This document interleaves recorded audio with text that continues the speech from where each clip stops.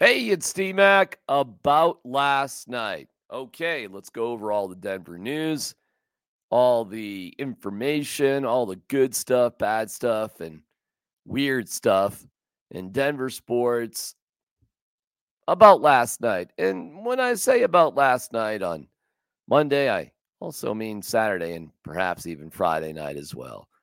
But we start with your Nuggets. They remain absolutely on fire. It's incredible to watch them do what they're doing. And Michael Malone knows that, well, this is a good place. This is exciting. This is a remarkable game. And he points out the reasons on altitude, which I watch on the good old Fubo. Here we go, Coach Malone. I was proud about tonight, aside from winning, of course, was just we're down 16 in that second quarter. And when we play Golden State, we do things differently. You know, this is not our standard defense. We try to do things differently because of who they are and their personnel.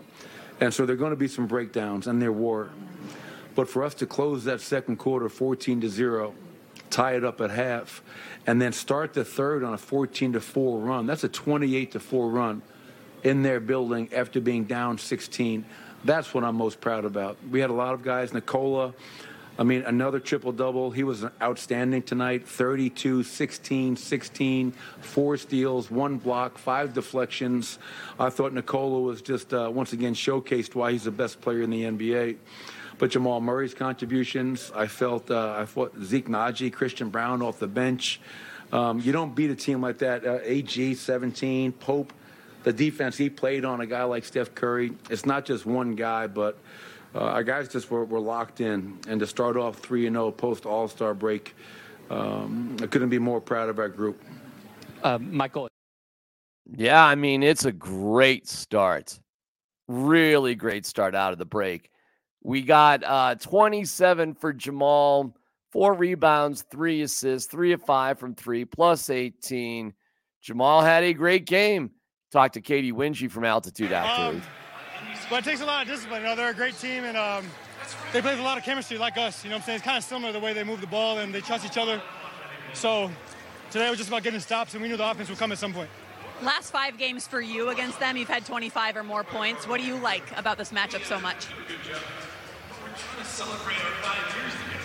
I used to watch Steph when he was a little Raptor in my hometown, and my dad said, I could be just like him. So every time I see him, I always want to bring that energy. I know it's not just him, but he brings the best out of you. He brings it out of you, and I just try to be there for my teammates. And I think as a team, we did a great job of just staying with it. Like I said, they got off to a good start, and we had to stay with it and play our game. So great team effort.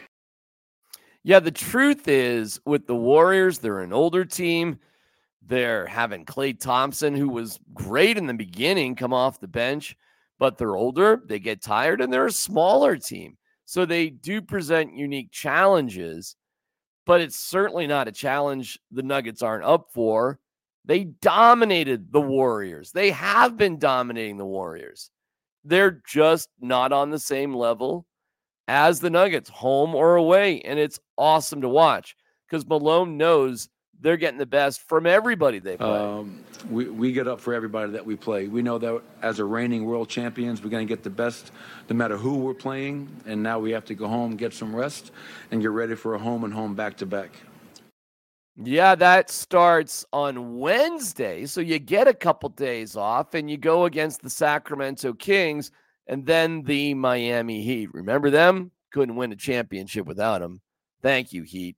Last night in the NBA, we were keeping our eyes on that particular game with the Clippers and the Kings, and the Kings won. That's great news for the Nuggets. They won 123-107. The rest of the scoreboard real quick, and we'll get back to that game. 93-80 Hornets over the Blazers. 128-109 Jazz beat the Spurs. Pelicans lost to the Bulls at 114-106. Thunder won 123-110. 109-92 Hawks over the Magic. Cavs beat the Wizards 114-105. Pacers beat the Mavs. That's good. 133-111. We'll take that. Suns beat the Lakers. Okay, whatever. 123-113. And the Bucks beat the Sixers. But that's what we like seeing, with the Kings beating the Clippers. Why? Well, because it's more important to separate yourself and catch up on the Clippers.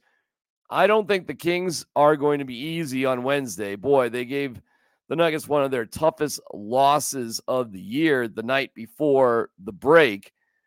So it's good to have them back so quick. I mean, let's get it together against the Kings.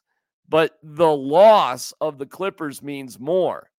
The Nuggets are now in third place alone, a game and a half behind Oklahoma City and Minnesota, with 3 games coming up in the future against Minnesota. And the Kings are now into 5th place. So that win meant a lot for them. But they're still 5 games behind the Nuggets. So I'm not worried about teams that you're 5 games behind. The Nuggets now have a 1-game lead over the Clippers. They look to be in pretty damn good shape. So super encouraging start for the Nuggets out of the break. Great win last night when they were down and they came back.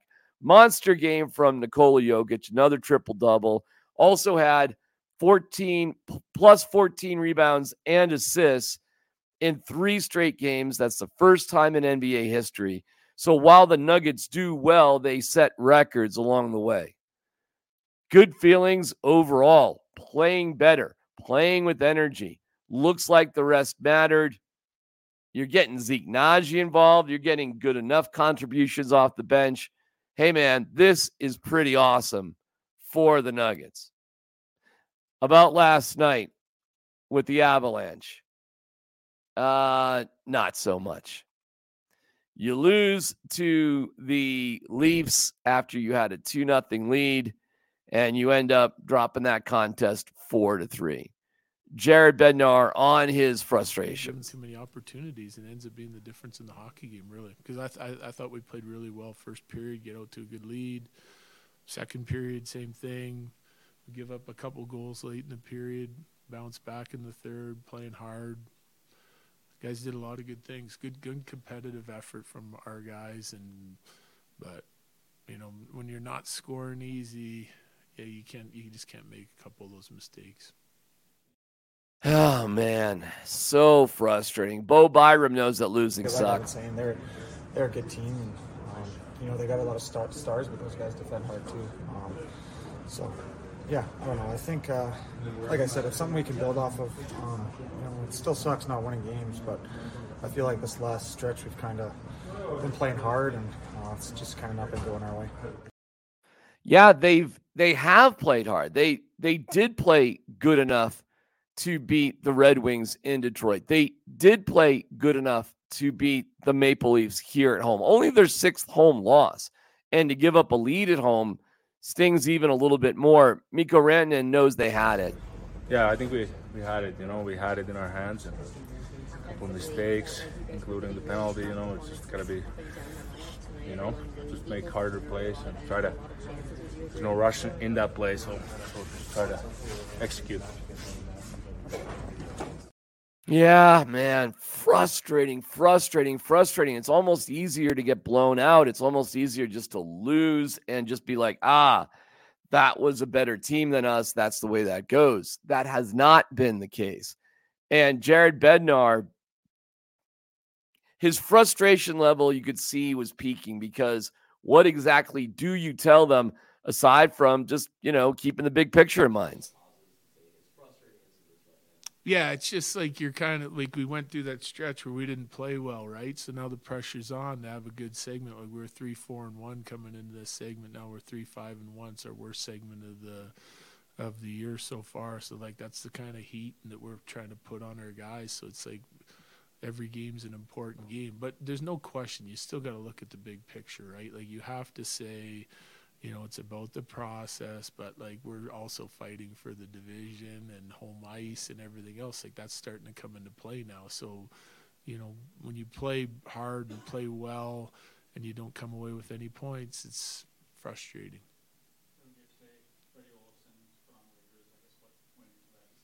Flexibility for the roster. Yeah, we're sitting right at 22 guys, 23 guys. Wags has come up and played well. Anyways, yellow extra there for Bednar. Listen, it's the worst segment they've had all year, which seems odd because they haven't played that bad. And looking at where they are in the standings, you're again like, oh, well, geez, but you got to be a little careful. As now, when you look at the standings, and Winnipeg has always had all these games in hand. Well, they're not losing, they're actually winning and gaining ground. They are now Winnipeg 2 points ahead of the Avs, and Dallas is 3 points ahead.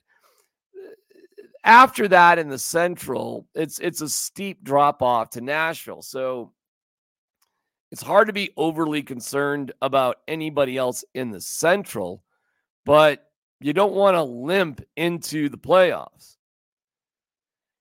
So overall, the Avs stand in third place in the Central, and Winnipeg still has 3 games in hand. So they could theoretically, if they keep winning, and they're 6-4 in their last 10, while the Avs are 3-5-2, theoretically that distance could grow.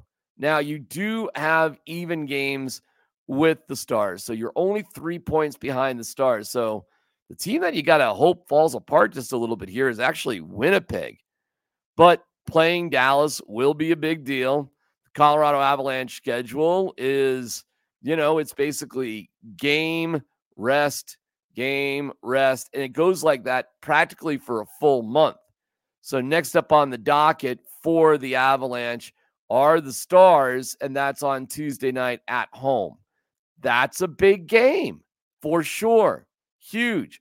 There aren't many non-big games. They're at Chicago, at Nashville, home against Chicago, home against Detroit, home against Minnesota. And like I said, starting on Tuesday, it's game day off for a month. So they're going to get like 15 games in just like that, in that rhythm. And let's hope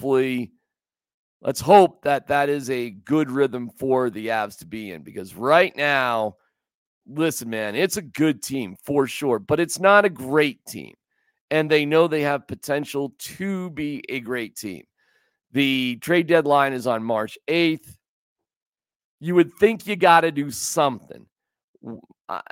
You got to make your mind up with backup goalie, and you definitely need Val Nichushkin back. And hopefully that happens sooner than later. Adrian Dater had a tweet out there over the weekend that he was told that Val would be back before the end of the season, and Adrian was spot on with the news about what was going on with Val in the first place. So you shrug your shoulders and say, well, there's a lot of common sense to that. But boy, oh boy, the Avs need just a little bit something more. They're right there. They are right there. They're not playing bad, and that probably is the biggest frustration. About last night with the Broncos and with the Combine getting going this week, that's always kind of fun. Russell Wilson did a sit-down interview with Brandon Marshall on the I Am Athlete podcast, and it wasn't one of these I'm going to hammer you and then I'm going to, hold your feet to the fire type of interviews. But we'll go over the entire hour and 45-minute Russell Wilson, Brandon Marshall interview in detail with Nate and Chad coming up at 8 a.m. With Chuckle at Payne.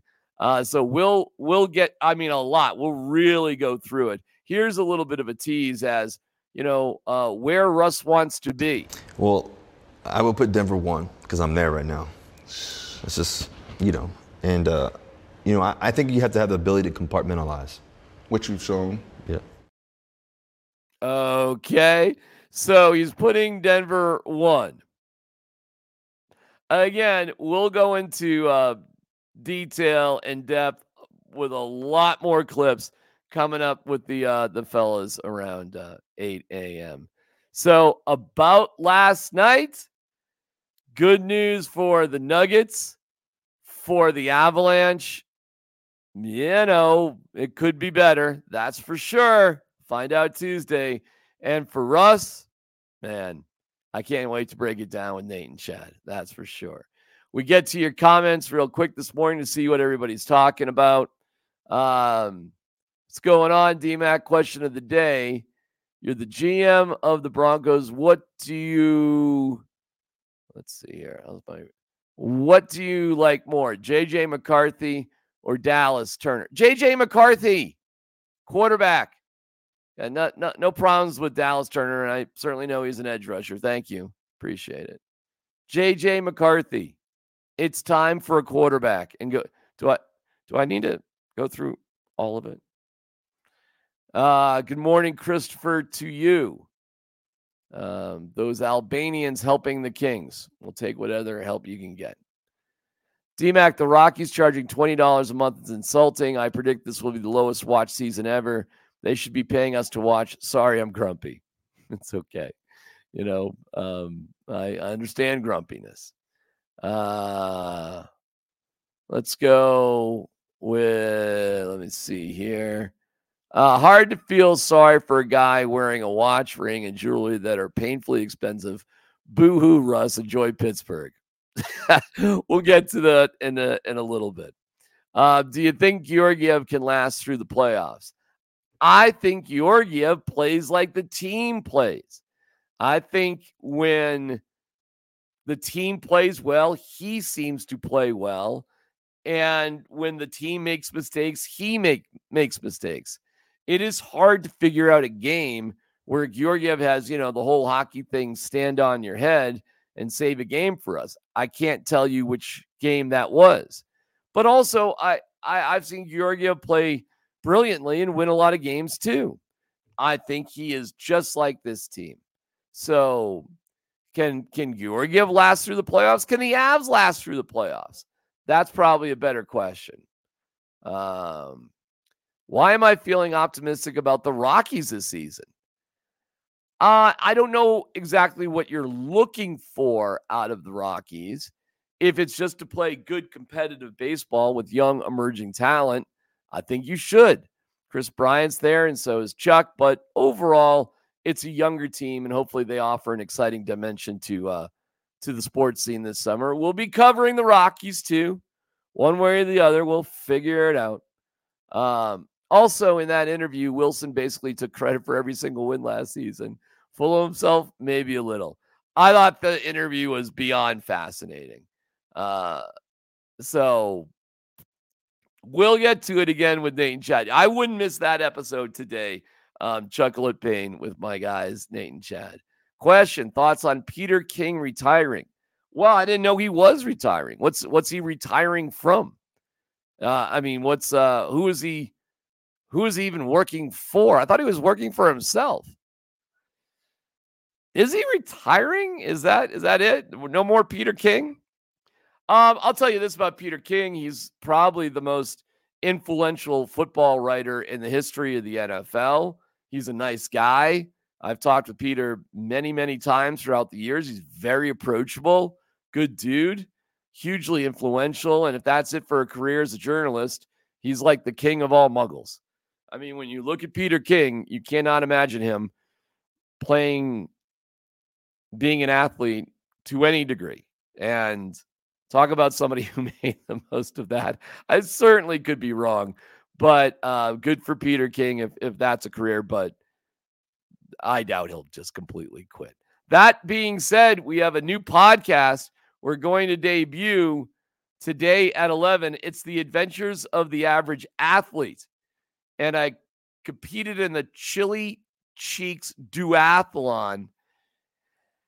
Oh my God. So find out about the race, the inside of the race, how I finished, the humbling experience that it was, and why this morning I'm very sore despite running that race on Saturday. I'm still feeling it painfully today.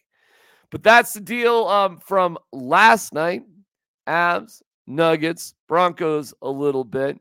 And again, more detail about the Russell Wilson, Brandon Marshall stuff Coming up at 8 a.m., Chocolate Pain with Chad Brown and Nate Jackson should be a fun one. Good morning. Get after it.